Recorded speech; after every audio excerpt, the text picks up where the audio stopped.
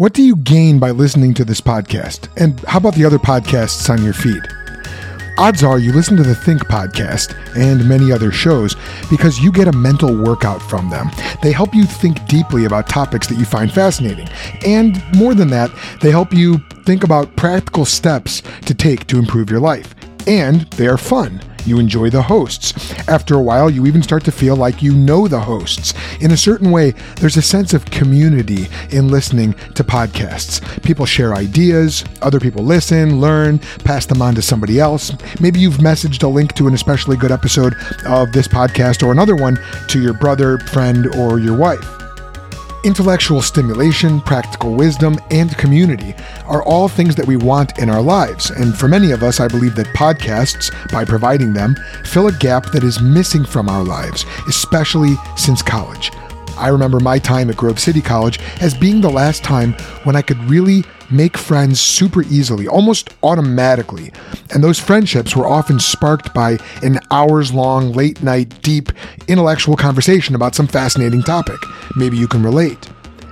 However, podcasts don't really provide that face-to-face, in-person community.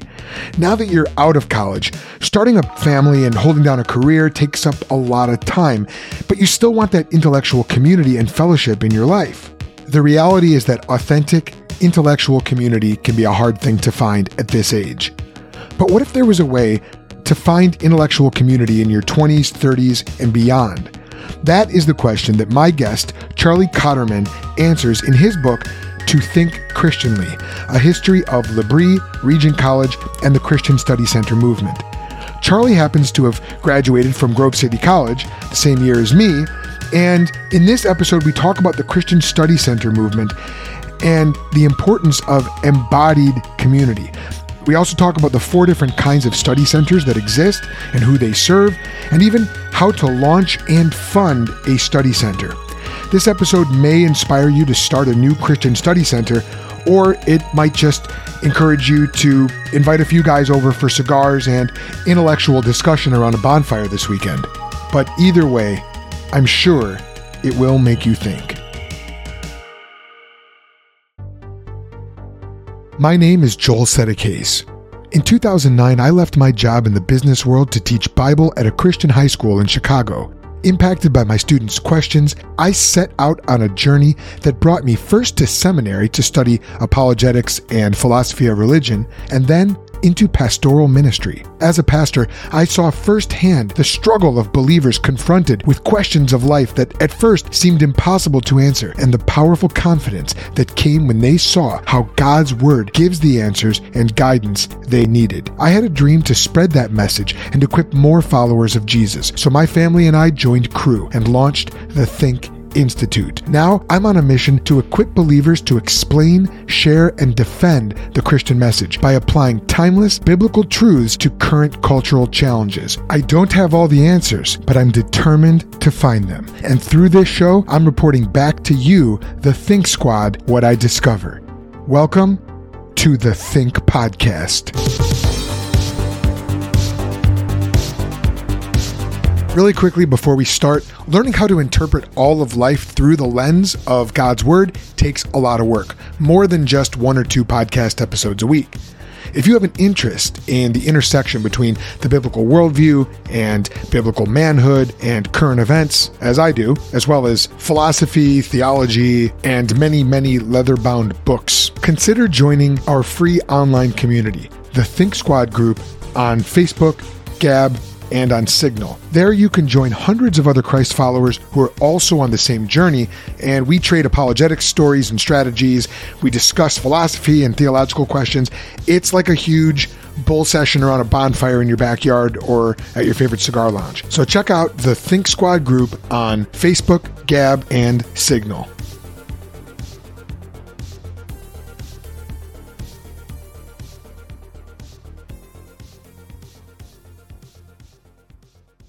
All right, Charlie Cotterman, tell us a little bit about yourself, would you, and the work that you do. Sure. Well, I'm a bivocational pastor and church planter. My wife and I have been married 14 years now. We have 4 kids, 10, 8, those are girls, and then 2 boys, 5 and 2. So we're in the thick of it. We just got the youngest, the 2-year-old's cast off his leg yesterday after falling off a bunk bed. So we're right in the thick of it. But yeah, so we pastored the church, Oil City Vineyard Church, which we planted in Oil City, Pennsylvania, a small town of about 10,000, very close to where we both grew up, in 2016. And so we've been pastoring that. And then from 2019 on, so the last 3 years, I've been the program director on the project on rural ministry at Grove City College. So our goal with that is to basically help pastors from, southwestern New York, eastern Ohio, western PA, northern West Virginia, in that region, help them thrive, help their congregations thrive. So balancing that. Very cool. And, one thing that our listeners might not know is that you and I graduated from Grove City College the same year. Right. 2006. It was a good year. It was a great year. Agreed. And we were talking backstage. It's so funny because our paths really didn't cross when we were in, and Grove City is not that big of a school. Right. So, but you must have enjoyed it because you came back. You're at Grove City again. You're working there. That's right. It's a good spot. It's doing a lot of good. Like most college students at small Christian colleges, I had the few times during my stay there where I was like, a little bit pushing against the goads maybe. But yeah, it was good. I spent most of my time there either in the library, classroom, or basketball court. So I didn't see a heck of a lot of people. It was pretty engaged. Yeah, that's funny. That's cool, man. Well, I was on the rugby team, and so you would have caught me out of the IM fields, right? Rather than on the basketball court. You there's not much to see with me on the basketball court. Well, you don't want to see me on the rugby field, so I think we found the right things. Yeah, I think you're probably right. Well, that's great, man. And the reason why I had you on is you wrote this book, To Think Christianly, and thank you again for sending me this copy. I want to tell you how I found this book. So I've been very interested in the idea of Christian study centers for years. Here's the thing though, Charlie, I didn't know that they were called study centers. I didn't know that term. All I knew is I was starting this organization called the Think Institute, where I wanted to train and to provide community and a venue for followers of Jesus and people who don't yet follow Jesus to discuss meaningful ideas and, really, really hash things out. And I'd hosted some previous groups in the past. And, recently I've been hosting these discussions with men. We call them AWOL. We get together and we smoke cigars, drink scotch and pontificate. And I started looking around. I'm like, who else has done this? Who's doing this? Is this like Labrie? Is this like, Ligonier? So I started searching around for study centers, and I came across the Consortium of Christian Study Centers. And I thought, this is perfect. How did I never know about this? And then, of course, I started Googling that and looking on YouTube. And then I came across your book, found out you were a Grove City grad. I'm like, I've got to talk to this guy because this is your area of study. So what led to you writing this book? What is a Christian study center? Just tell us, what do we need to know about this movement? Sure. So quickly, what led to it is I was a PhD student at the University of Virginia doing church history. I was going to write on a guy by the name of Harold Ockenga. But then when I was there, I kind of discovered, I knew about Francis Schaeffer. My parents had read his books, but kind of rediscovered his influence. And then also at a university like Virginia, there's a very well-known study center there. And I found this amazing place that I'd never heard about before. And I was like drawn in. And I said, I want to know this history. So as I looked into that history, I found, oh, wait, all these other histories I'm doing combine with it. And so I was like, who's written a book on this? No one. So that became my dissertation and the project. So let me tell you about a study center. I'm going to read the definition I have in the book because I think it kind of condenses it. A Christian study center is a local Christian community dedicated to spiritual, intellectual, and relational flourishing via the cultivation of deep spirituality, intellectual and artistic engagement, and hospitable presence. And then one other thing about study centers, so it's a place that's pretty important. It's not just an online teaching or something like that. It's a embodied presence in a place, and usually there's a building or a home, that's opened up for it. But study centers come in a wide variety. And even, so you mentioned the Consortium of Christian Study Centers. The consortium is about 30 and growing, a little more than 30 now, university-based study centers. So that's a specific kind of study center. And Drew Trotter, who started the consortium, lays out this taxonomy of at least 4 different kinds of study centers. So there's the university-based one, which is a pretty significant one, pretty influential. But there's also destination study centers. So we think about Ligonier like that. You didn't find yourself in Stallstown accidentally. You went there on purpose, right? There's nothing there. Right. Well, right. I did this little I did a little pilgrimage there. I did a little pilgrimage there when I was writing, and I was like, this is where everybody came, you know? Is it up in the mountains? Is it in the Alleghenies? It's in Ligonier. It's near Ligonier, hence the name. Yeah. And there's a set of little kind of mountains out there, the Allegheny Mountains. They're not big. They're like foothills in places that have real mountains, but this is where like the kind of business royalty of Pittsburgh back in the golden Gilded Age era would go and kind of summer and take vacation. So it's kind of had that history behind it. It doesn't look like that now. Okay. But that's what it was. Okay. So it was a vacation spot for Pittsburgh's wealthy families. Right. And that explains why R.C. Sproul set up there, right? Because wasn't there was a wealthy benefactor, a woman who wanted him to come there and set up shop, correct? Dora Hillman. And she said they were all the Pittsburgh Project and people in the CCO, Coalition of Christian Outreach and stuff. They were going to set up this study center to train student workers in Pittsburgh near Oakland, which made a lot of sense. And then Doris Hillman, this like wealthy widow, is like, hey, I'll finance it. Here's like 50 acres. Come out here. And they did. That's hard to say no to. That's right. I think if someone came up to me and said, Joel, we want to give the Think Institute a study center. Here's a farm, but you got to go out to I don't know what Woodstock, Illinois, or somewhere out. I'd say, all right. That's right. Lisa, pack up the kids. We're moving. There you go. So some listener may have that farm right now. You never know. That's right. And feel free. And listen, if you do, thethink.institute/contact. Hit me up. There you go. Okay. So you've got destination study centers. You've already mentioned the college campus-based study centers. And I didn't realize that, but the consortium is all college-based. Right. Okay. Right. So they have partners who are not, but they're not official members. Right. Okay. And I found out that Kurt Jaros, who's a friend of mine, he's got a ministry. Let's see, it's Defenders Media is his ministry, and he's got a bunch of other projects. But he's based here in West Chicago, Illinois, which is close by to where I'm at. And I found out that Defenders Media is a partner organization with the consortium, which is interesting because it's just I find out about this consortium, and all of a sudden people that I know are connected to it. I feel like there's this secret that's been kept from me somehow. Yeah. Well, and what's interesting, and just to say quickly, there's church-based study centers and city-focused study centers. So I'll just make those 4, and then we can come back if we want. But what's interesting about that way you're describing that is that's kind of how the whole thing started anyway. It was kind of like these folks that were like, there's this place in Switzerland. You gotta go there if you get a chance, and it's during the 60s, 50s, and 60s, and people are hiking across places, Europe especially, and so it's like word of mouth, really.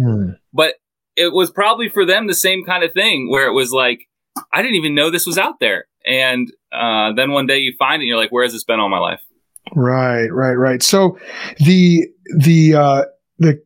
church-based, so the destination one makes sense to me in a sense, because it's like, well, we're going to go out to the mountains. There's a group, there's an organization based out of Niagara / Toronto called the Ezra Institute for Contemporary Christianity. Have you heard of them? I haven't heard of them. Okay. It's an amazing group. Okay. Run by Joe Boot, and Ryan Aris, I think, is Joe Boot's kind of right-hand man. But they've got they do all the things that you talk about in your book. Like they do these summer institutes and summer camps and all these different things. And they're set up on this escarpment up above, Niagara and above one of the Great Lakes. And so that makes sense to me, being set in the mountains, being set up in the beautiful woods. campus-based ones make sense to me. What's the deal with church-based, and what's the deal with city-based? How do those work? Yeah, so the best example I have of a city-based institute is the C.S. Lewis Institute. That's now in 20-odd cities around the world, mostly in the U.S., but around the world. And it started in the D.C. area. Started actually initially at the University of Maryland, but they moved pretty quickly into the city of D.C. Mm-hmm. And they kind of take a think tank approach, but they're also discipleship, but it's not, it's the hardest one to pin down, quite frankly, the city-based one, but that's the best example I have of a city-based study center. So the C.S. Lewis Institute in DC basically tries to be a study center for the whole city, and whoever wants can come in. How successful is that? I mean, they've been at it a long time, and they've replicated, and their Twitter following has like 40,000 followers. So that seems like they're doing all right. Yeah, I'd say so. So so they're doing something that's resonating, right? Okay, so that fascinates me because KJ Johnson, who is another friend of mine, actually, he and I went to seminary together at Trinity, based here in Deerfield, Illinois.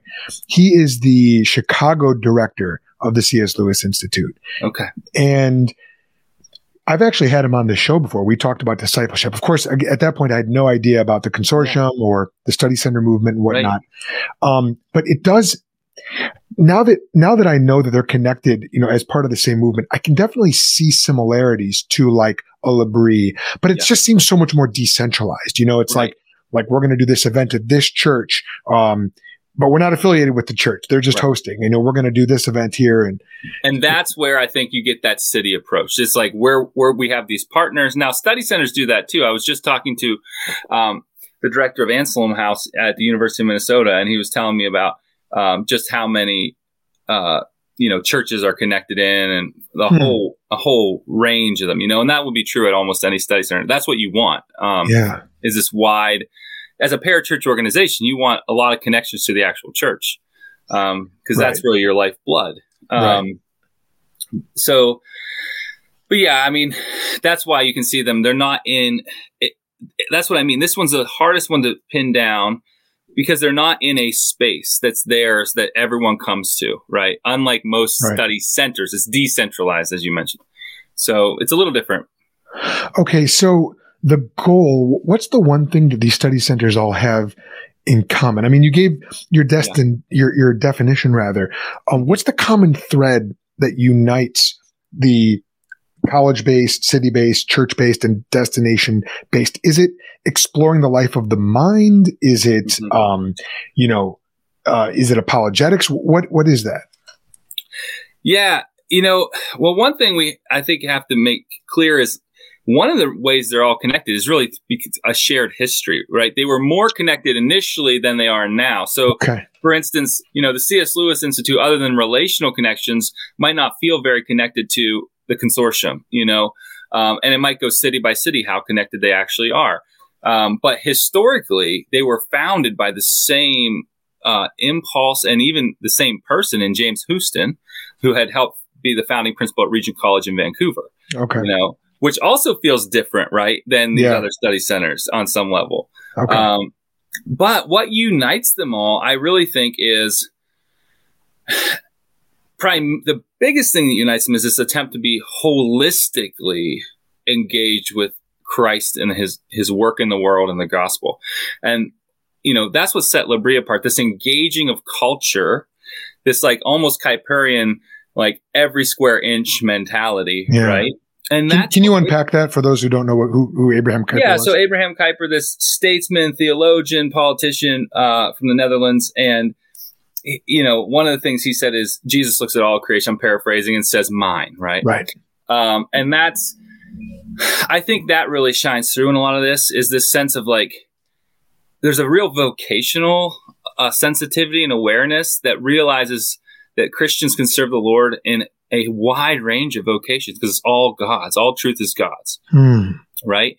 So I think that, and one of the ways they talk about it a lot, and especially places like C.S. Lewis Institute talked about this a lot, but it's head and heart, right? we want to be engaged with our minds, but we also want to be engaged spiritually. L'Abri being like a classic model of that. Mm. And it's happening in community as well. Right. So these study centers, I mean, I was fascinated to read about the ways that the college-based study centers, they've done, they do snacks at finals, and they'll have, students come in, and it seemed like it wasn't just Christian students, but all kinds of students, and they're coming in, they're eating together, studying together. You remember back, finals week, commiserating together. And I remember at Grove City, I think. Yeah, for sure. It's a tough time. A lot of stress.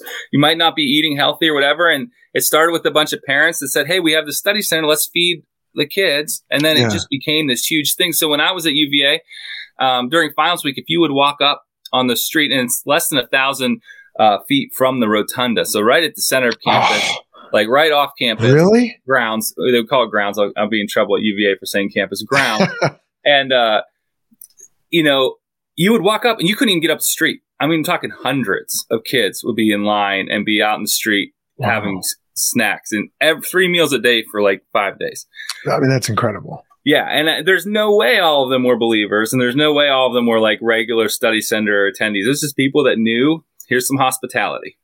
So is there any evangelistic effort that's tied up with that? Is there, is it like, hey, we're going to give them food and invite them back to this evangelistic event, or, food in a gospel tract? I mean, they're probably not doing that, but is it just extending a hand of hospitality to say, hey, Christians care about you, or is there any sort of push in that regard?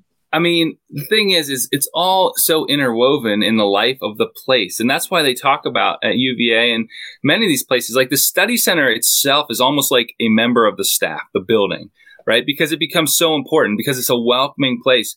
They always have coffee on, you can get a snack there, whatever. There's a room to study. Like at finals at a big university, you can't find a space to study in the library anywhere, but you can go to the study center, So I think it's this knowledge that there's like open doors.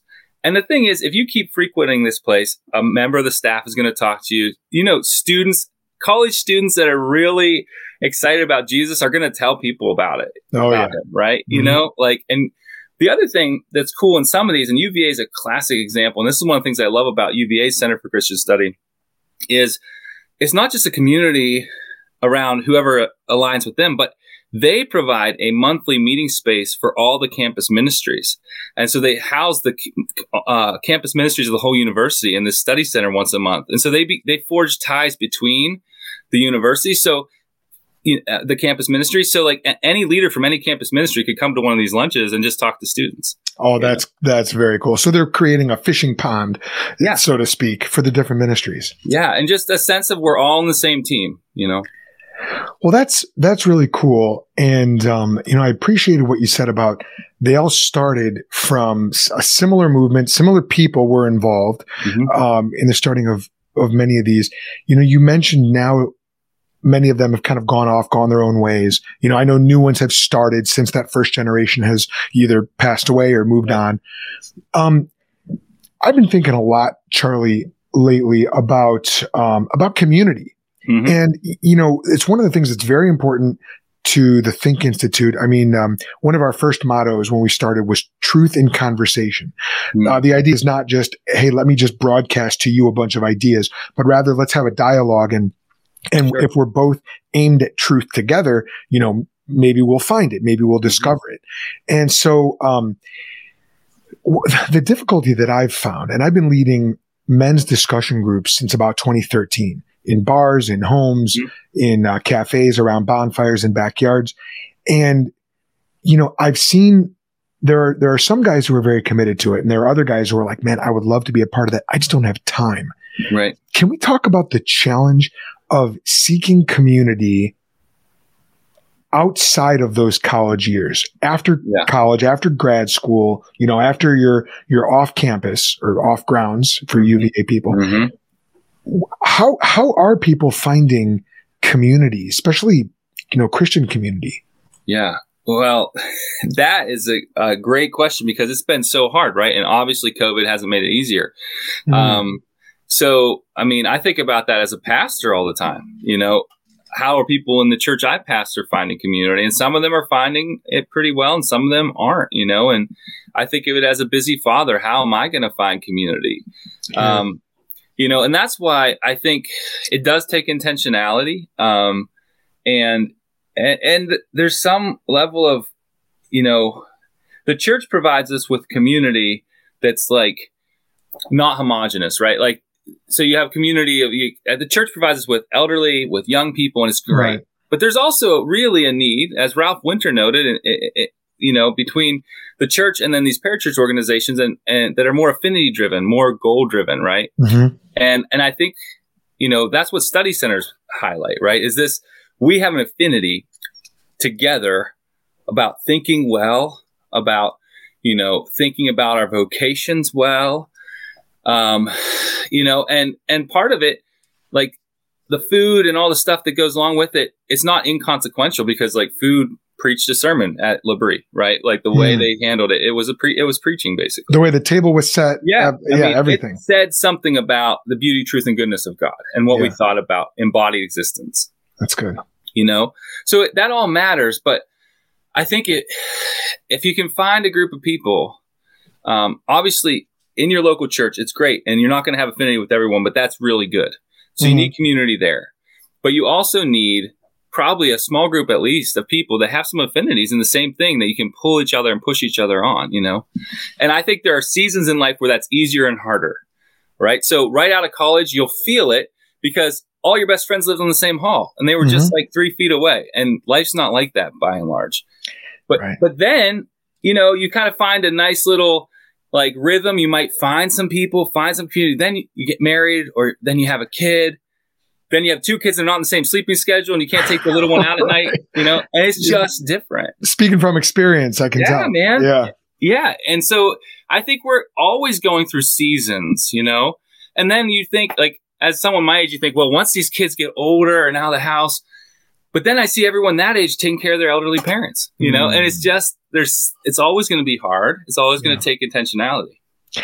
Is it something that's worth pursuing, or do we just give up on it? I don't think we give up on it. That's what our culture tells us to do. Like just live for yourself and you and your screen. Right. But no, I mean, and that's why the church is the backbone of all this, because if, you know we can't give up on the church, and the church keeps us in community. But I do think that even there are times where you can seek out a little more, whether it's within the church but an affinity group or something, you know, so you're talking about working with men, you know, and if, you know, people that want to wrestle with these ideas, that want to wrestle about how the gospel applies to how they lead their family, how they work in the office or out on the contracting site, you know, those are really powerful conversations, but they do take some affinity for them. You know, it's not just going to happen. Right. Yeah, it's got to be something that you seek out intentionally. Right. If you don't mind me asking, is this something that you have in your own life? Is this something that you're pursuing at all? I mean, you write about these study centers and you know these affinity groups. I like how you describe that. Is this something that you have personally been pursuing in your own life? Yeah, and it's been seasonal for me, you know. So when my wife and I were just married, we moved to a whole nother city to be part of an intentional community, you know. And some of that worked out well, and some of that, our idealism was definitely crushed, right? But, you know, like those things at 23 don't always work out well, you know. But then we went through a season before kids. We had our core group of people. But I'm telling you, with kids, that core group's gotten smaller, and our spare time's gotten smaller. So now we have a pretty small group of core people. You know, it almost feels like a COVID bubble, right? But it's our small group of core people. But I do think that can even change with the seasons. I think there's going to be a season coming when we're out of diapers here at this house, and we're going to get into some new ability. And I do think some of that ebb and flow is just part of life and part of embodied existence, and we have to be able to deal with it. Man, that makes a lot of sense. So, all right, let me pick your brain directly. Yeah. I am thinking about developing the Think Institute into more of a study center. I'm talking with a few other men about this. One is a scholar. Another is a friend of mine who's more of a blue collar guy, contractor. Another one who's a pastor. Another one who leads a men's ministry. And, we've all got this desire to start, as you put it, in an affinity group. Walk me through some of the steps. You've studied this history. You've studied the movement. How do guys like us go about starting this group? Does it need to have a physical space? Does it need to be owned, rented? What is that? Who do we gather? Who are the people that we need on the team? Like Regent College, they made sure to recruit the right people. Right. What's that process look like? And here's the thing. What you find is it's so contextual. It really matters on your context and what you feel God pulling you to. And one of the things, so I was talking with Drew Trotter, because I've tossed around the idea of kind of a rural study center where I'm at. Sure. Because I love the movement, and it just doesn't happen in rural spaces much. And I just wonder what to do about that. And so I've thought about it too. And when I talked to Drew Trotter, he said the biggest thing is get some people and start praying, which makes a heck of a lot of sense, but it might not be our first step. And just start praying over the thing, Isn't that sad? Yeah, you're right. And then the other thing I always recommend to people, and this has been part of this history, is start making a few pilgrimages. Like go to a few study centers, like find the ones that you like, that you really believe in, and try to get some of your team there if you're serious about it. I think a lot of the stuff is like, once you see it, you know what it feels like. Yeah, that's good. Yeah. So it's really powerful. But the other thing is, and this is something the consortium, I think, does really well. There's no blueprint. There's not like, this is how you start a study center at a university, because it is like every university has its own ins and outs, every town, every, neighborhood. And that's where what's beautiful about this movement, I think, is it really sees us as actual embodied human beings in specific places. That's why I do think it's important to have a physical building. Like, it's not a study center unless you have a center to come to. Yeah. Like there's tons of online content out there, but like if you want to have a study center, you almost have to have a place that draws people in. That's a really good point. There are some ministries that have an online presence. There's one, I think it's called Cross to Crown.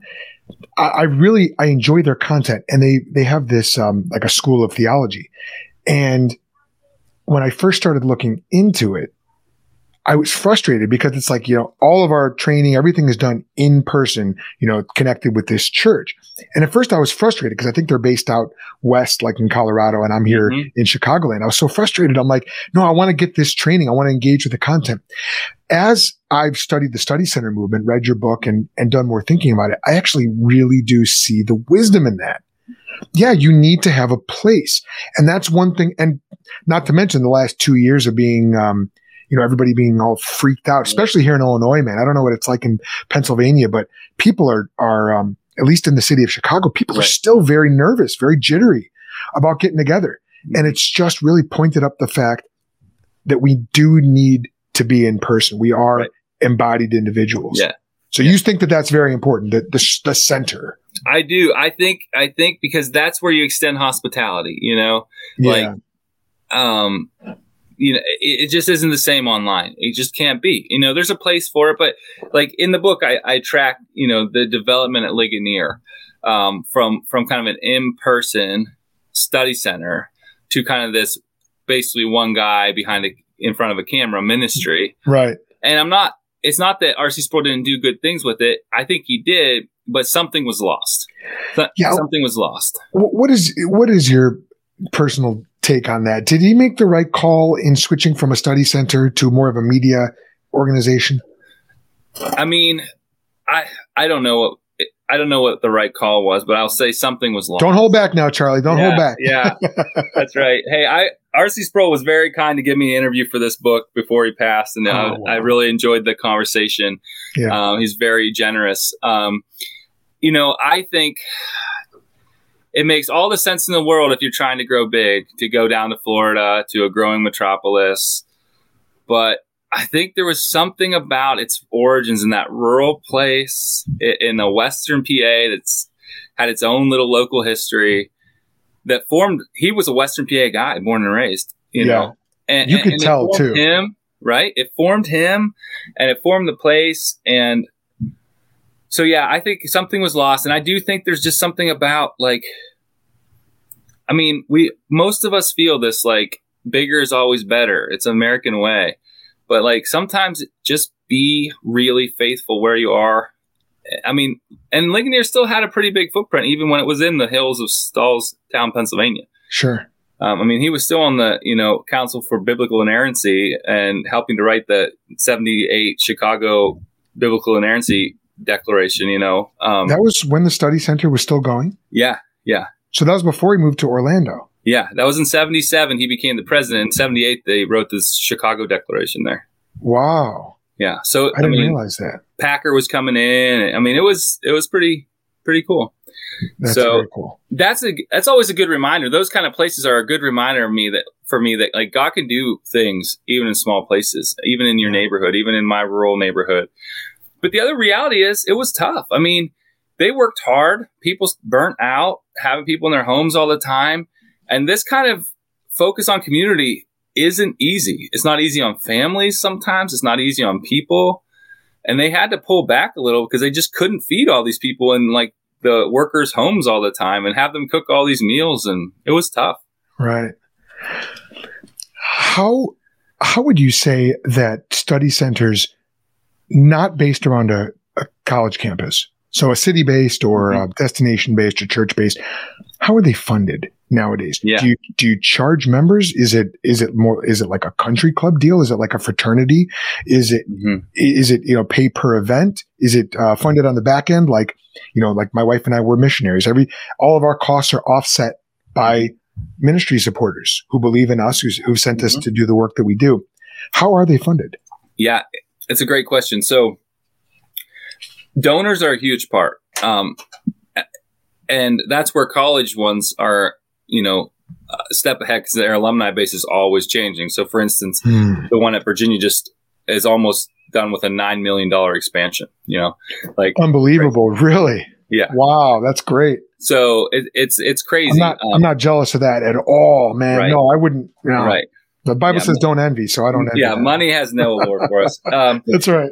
So yeah, but I think so. There's different funding models. So the one at Madison was funded by a foundation. It's Upper House. Yeah, with a real estate guy who had lots of money, and he kind of put a church in one of his buildings. There was a church that meets there, and out of that church kind of came Upper House in the same building, and it basically is fully funded by this foundation.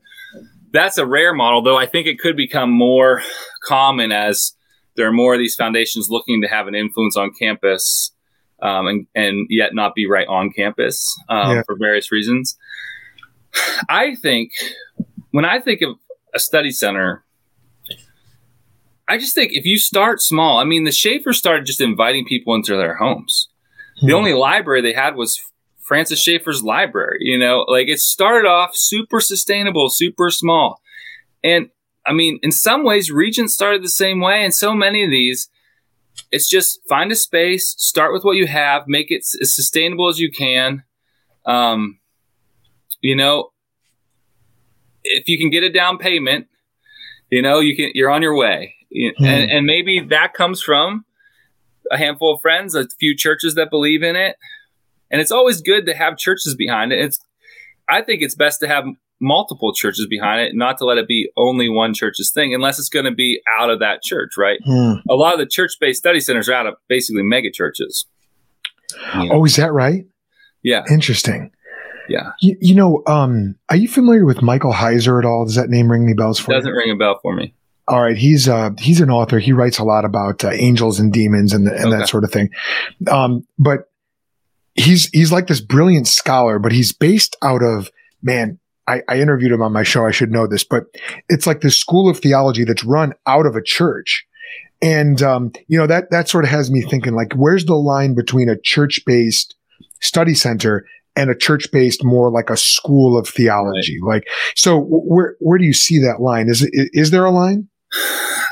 I don't know. I mean, one line would be accreditation. Oh yeah, sure. Okay. And that's where a lot of study centers that tried to get accreditation ran into some real hurdles. And I talk about that in the book because you have library costs and stuff, and you have endowments that you have to have, and or you're not going to get accredited. Like $500,000 or something like that. Like you got to come up with. So what's the difference between an unaccredited school of theology and a study center? I'm not sure there is that much except size. Okay. You know, because they're kind of doing the same thing. But when I see a study center, it's not just a school. It is a place where you know, it's holistic in itself. There's hospitality. There are couches. There's a library. There's, you know, a good kitchen. You can have all kinds of events. You can host events that aren't even your own just because you have a good space. You know, some of these university-based ones have counselors on staff, and you can get counseling, you know, for free. So yeah, I mean, I think sometimes in a church would have to be pretty intentional to make it not feel like a really institutional thing if they're going to do that. Yeah. I can totally see that. You got me thinking you mentioned like, you know, couches and things. And I know a lot of these study centers are very intentional with the way that they structure. I forget which one. Maybe it's the one in Virginia, but it's designed to really feel like a home, right? Like, big hearts. It was literally a home, and then they expanded, it started as a home, you know? And even when they expanded, so a lot of these people had spent time at L'Abri. A lot of L'Abri conversations happened around a fireplace. So when they expanded, they made sure there was a fireplace in every room in the library. That's what I was thinking of. And because it's the same idea, like architecture matters, space matters, all of life says something about what we believe. Man, yeah, totally.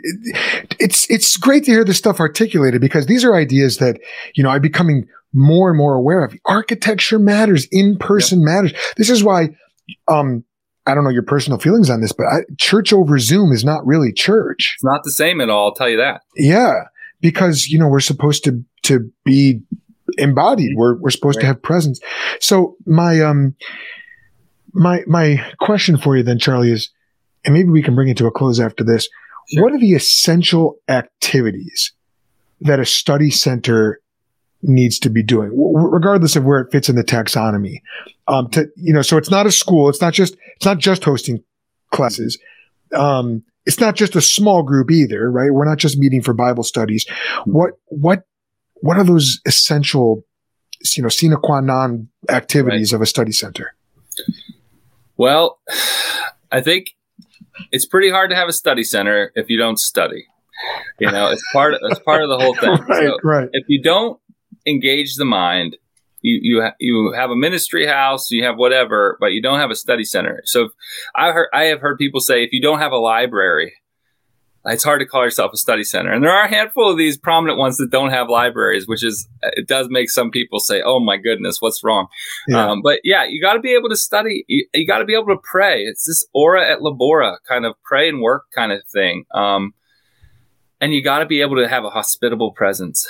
You know, I feel like those are the things. It takes into account, you know, it's a spiritual community, it's an intellectual community, and it's a hospitable community.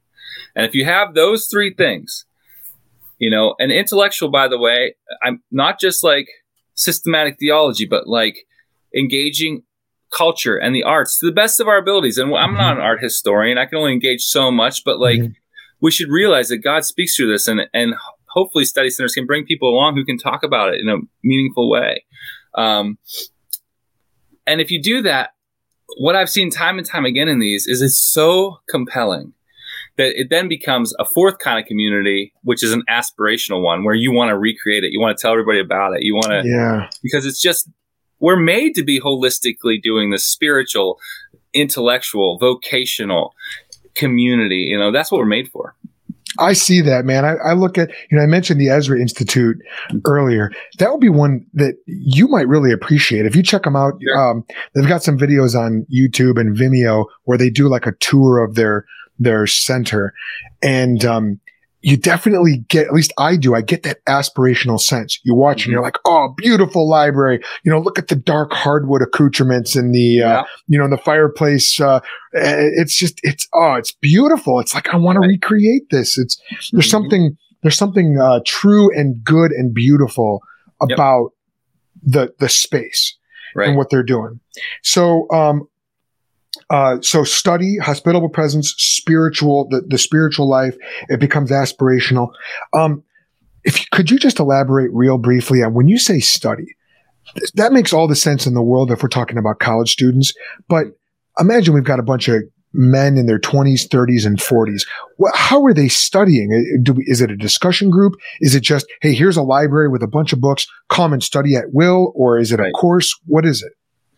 I think all of those things, right? So, I mean, one of the things, especially if you're not on a college campus, I think you might pick, if you have a few guys in the similar vocation, you do a study on what's the gospel mean for this, and you read about that. Or maybe it's not, one of the things I think there's huge need for is all of this vocational talk. And other people have said this too, and I completely agree, for like blue collar type jobs and like trades.